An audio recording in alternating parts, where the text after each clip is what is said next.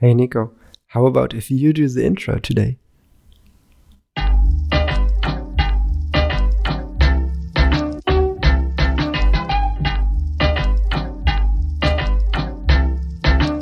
Fascinating thing.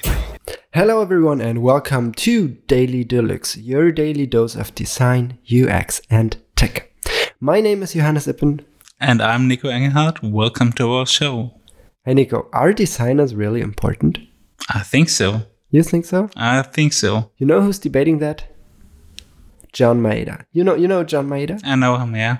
Cool. So for those of you who don't know who John Maeda is a designer himself. I think more on the technical side. So he's also developing a lot, and he's a published author. He has written a really, really amazing book that you definitely should read called The Laws of Simplicity, or 10 Laws of, I don't know if it's 10 Laws of Simplicity or The Laws of Simplicity, but it's a very good, very short read about simplicity, about how to make things simple.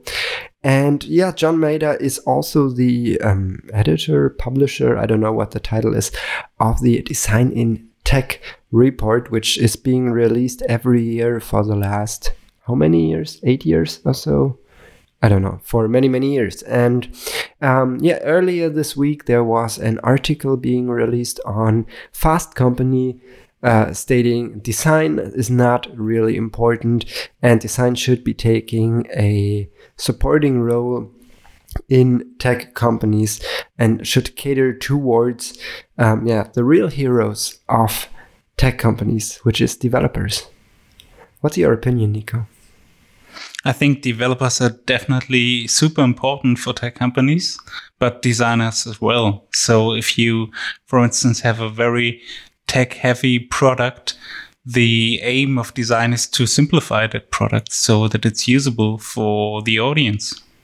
So I guess both of them have definitely a huge role, but I wouldn't agree on that either design or development is more important. Mm-hmm. In this article, Maeda also argues that design-led companies or design-driven companies have the tendency to create worse products or even with their design-driven products destroy their business. As an example, he states, Jawbone. What's the company? Jawbone. Yeah. What's a product they made? Maybe you can explain that better, Nico.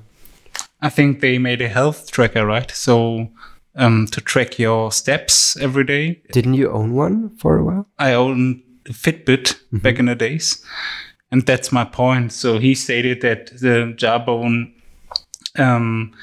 lost the competition because of the design, but I can't see this because they had a competitor which was Fitbit, and maybe, I don't know the numbers of Jawbone or Fitbit, but maybe Fitbit was just better in selling their product. So I wouldn't pinpoint on that the design was the problem of Jawbone, so I cannot really see this.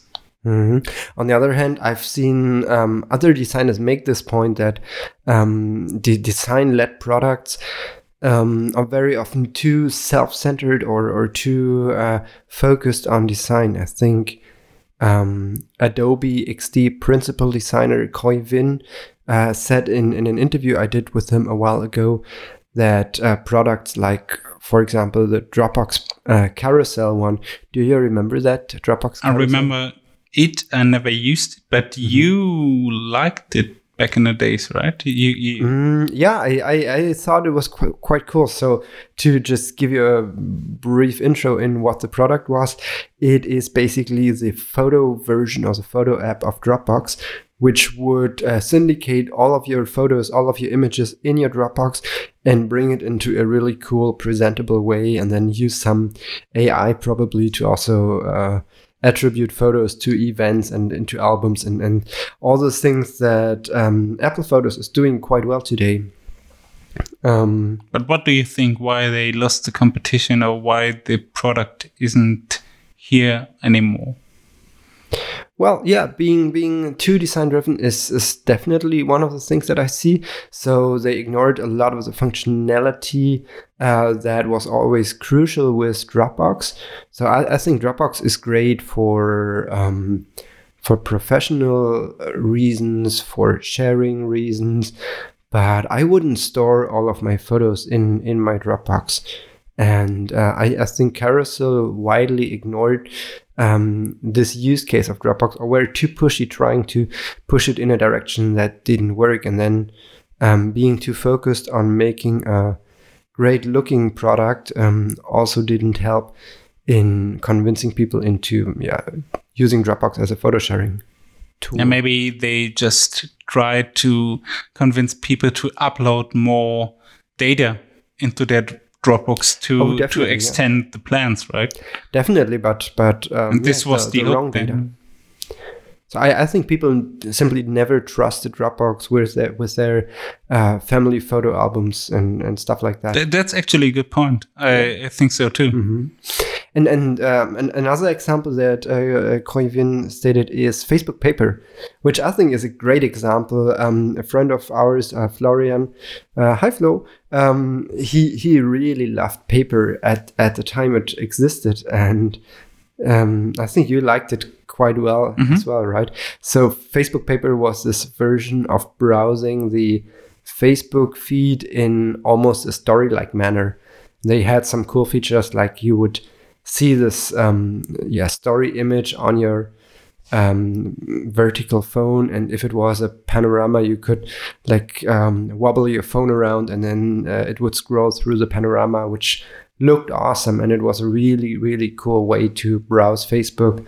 But it didn't provide any value aside from that. It was purely design focused, purely aesthetic driven.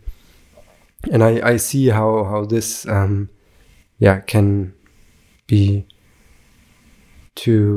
I don't know how to end a sentence. Anyways, let's get back to our main topic, right? Yes. So, yeah. So I think his arguments are, pretty... I just can't agree with them, to be honest. But there was a development, right, in the position of the designer from back then in the 2010s. So exactly, and I think that is the biggest part, which is also not reflected in the standpoint of John Maeda, that the role of the designer has evolved so much in recent years, and the responsibilities that a designer takes on and the skill set that a designer needs to have has completely changed. So from being the craftsman that operates Photoshop and InDesign and Illustrator to being someone who knows a lot about the business, who knows about the user group, who can handle data, empathize with the audience, and also prototype and like basically build this little look into the future.